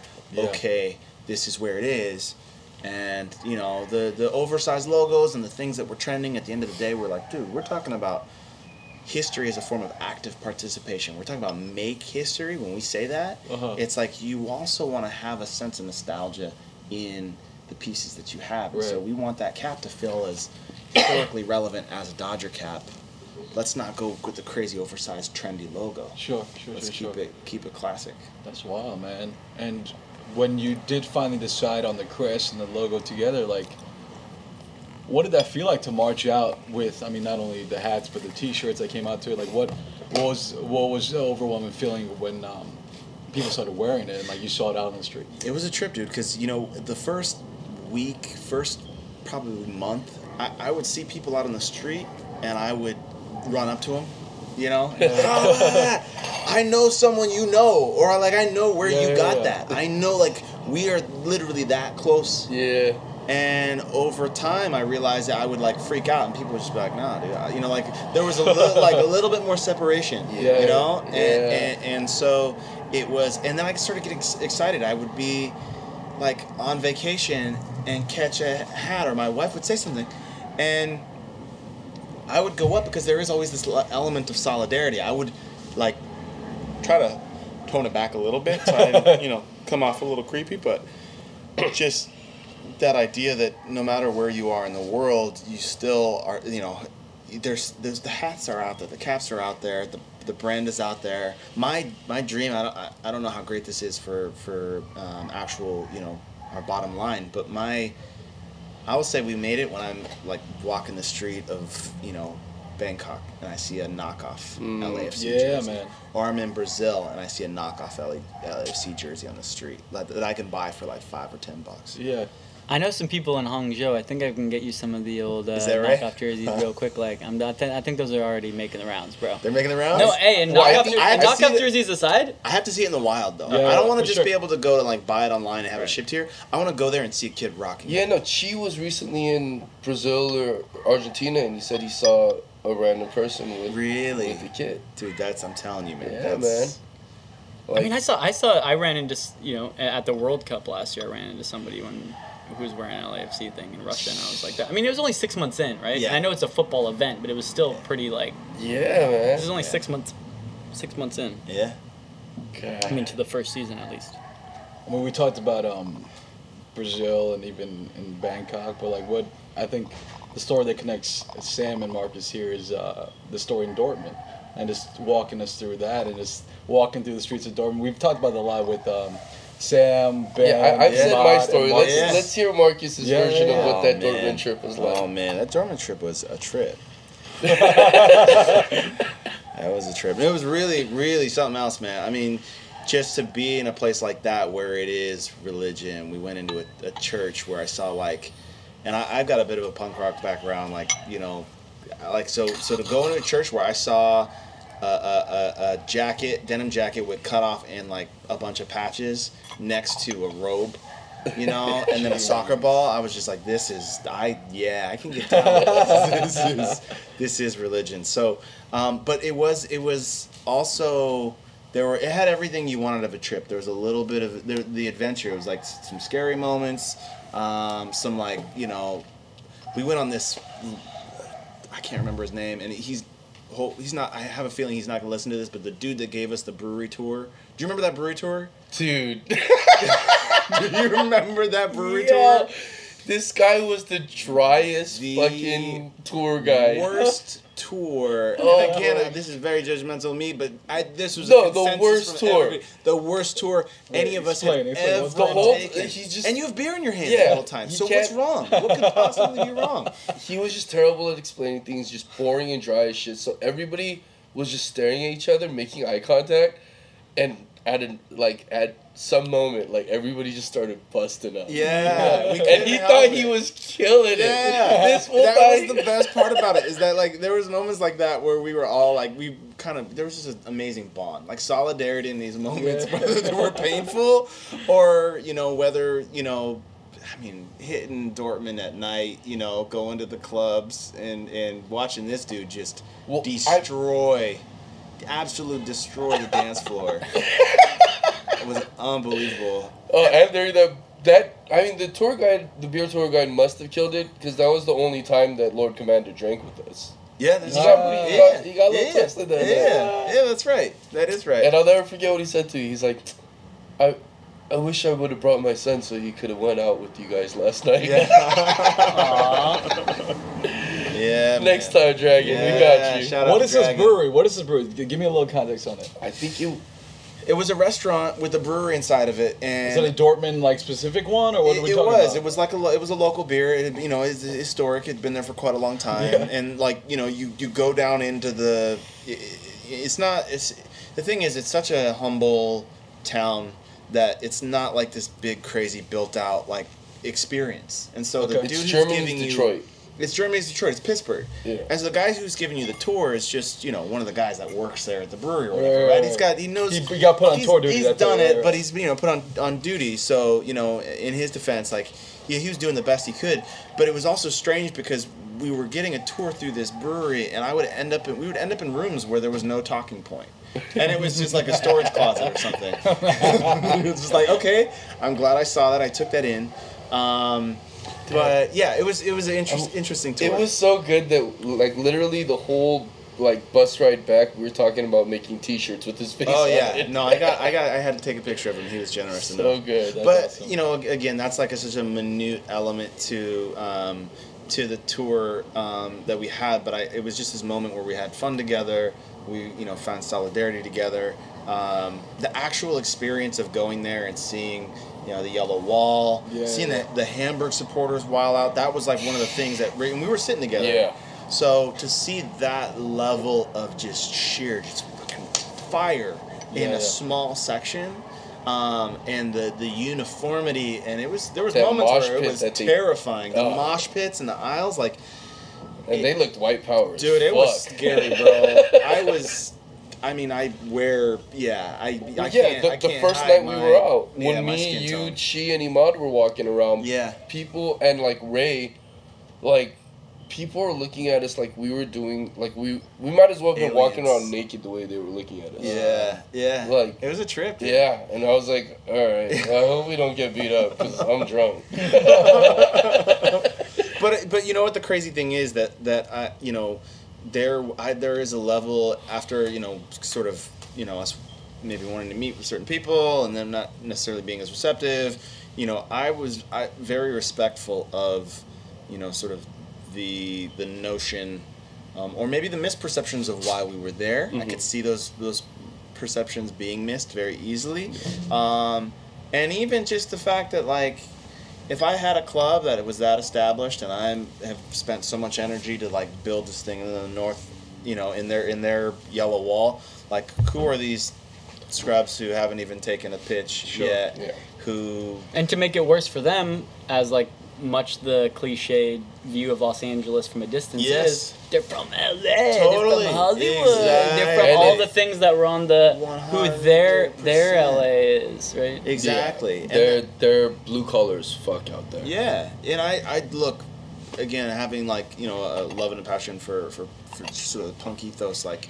I respect their protection of just the sort of the purity of what they have in such a small town that has become global, and their fears around the notion of globalization. Sure. And I think that is sort of this really tricky thing in football where, you can have a team that you love so much become so globally relevant that it starts to mean as much for people overseas as it does for you, and it starts to lose a little bit of that secret and a little bit of that charm in your own backyard. So, shout out to them for that. And, Yeah. respect, much respect. I mean, on that, how do you you as a person who is on the pulse of the content that we put out as part of the love of the culture, but also the global culture that's looking at Los Angeles, like how do you navigate that with what you saw in Dortmund about the preciousness of it, right? Sure. And how do you blend the two together? Well, I would even say it's way larger than content. Just the notion of creating a unique experience, and the live experience is something really, really important. Because at the end of the day, that's why we were there in Dortmund, was to see this spectacle, right? That is not necessarily happening always on the pitch, Right. but to see what's going on in the stands. And that I think is something that's more easily protectable if you amplify and emphasize what's going on in the live experience and in the stadium, because you're not going to be able to experience the same way watching it on TV. And so that right there is, I think, again, how do we continue to really just make a better experience? When we say unite the world city through the world's game, uniting that the entirety of like 22,600 people to be, making noise together. We've seen global examples of it, and I think that's our opportunity. Yeah, man. Do you have a favorite live experience, that a part of the stadium that you were witnessing, that you were documenting, that you kind of always point back to, or does that kind of evolve over time with how big it's getting? Favorite. Oh, like a favorite moment? Yeah, like of the live experience of what we're doing at the bank. Yeah. Oh man, that first goal at home was crazy. That first goal at home was crazy. I mean, that was, the Simon goal was an insane moment. It was such a powder keg. Yeah, you look, hey, he did us right by that one. I'll tell you that. Yeah. By that moment. Can you talk us just through the kind of ins and outs of, like, because we've had Edgar on the pod and just being like, oh, like I am taking photos and in the media room right away, editing and doing all that stuff. Like, can you talk us just through what you thought the game was going to become and what it ended up actually being in terms of what you wanted to put out on that day? Sure. Well, it's tricky too when you're shooting because you don't experience the game. I record all the games and I go back and I'm usually, if I'm not watching them on my drive, because I got a long drive, I'm watching them on my way home. I don't watch them and drive at the same time. That's not safe. But the next day, Like you put that out there. yeah, put that out there.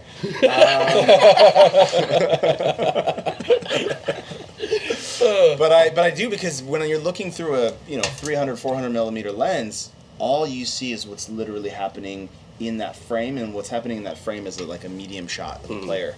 And you're trying to track a ball around, and you're not seeing the build up. You're not seeing the missed opportunities. You're seeing who's on the ball at the moment. And so, But this was a dead ball, right?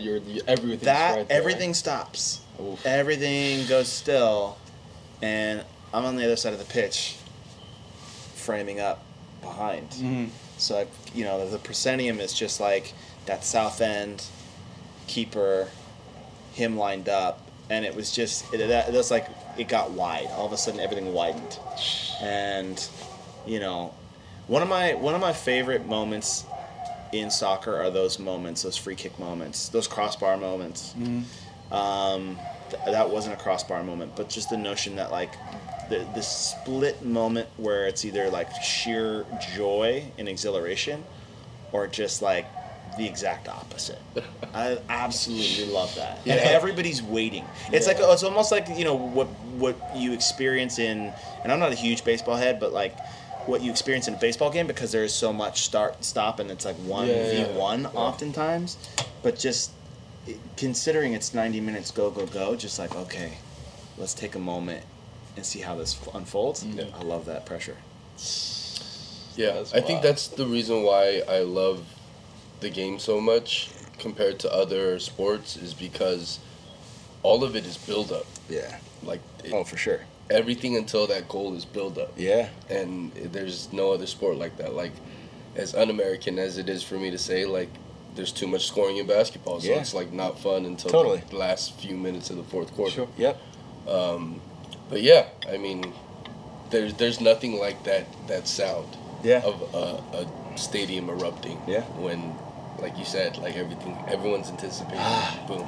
There's this little static in the air, you know, and everybody's waiting to like respond a certain way, and they know, and you're just like, you could seriously feel it. It's crazy. I love that. Oh man. Anywhere else you want to go with tea time, Dweez? I think that's a good note to end on. We've kept Marcus for a long time this evening. He brought his books. He showed us things. Yeah. We had conversations off the pod that you guys don't get to know about. But Dick most of all, talk. I don't know about all that. But man, thank you for coming. Yeah, absolutely.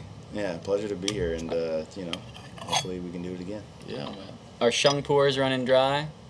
And on that note, this has been another episode of the FCFC Pod. Whether you liked it or not, we gave it to you. See you next week. FCFC. FCFC. FCFC. FCFC.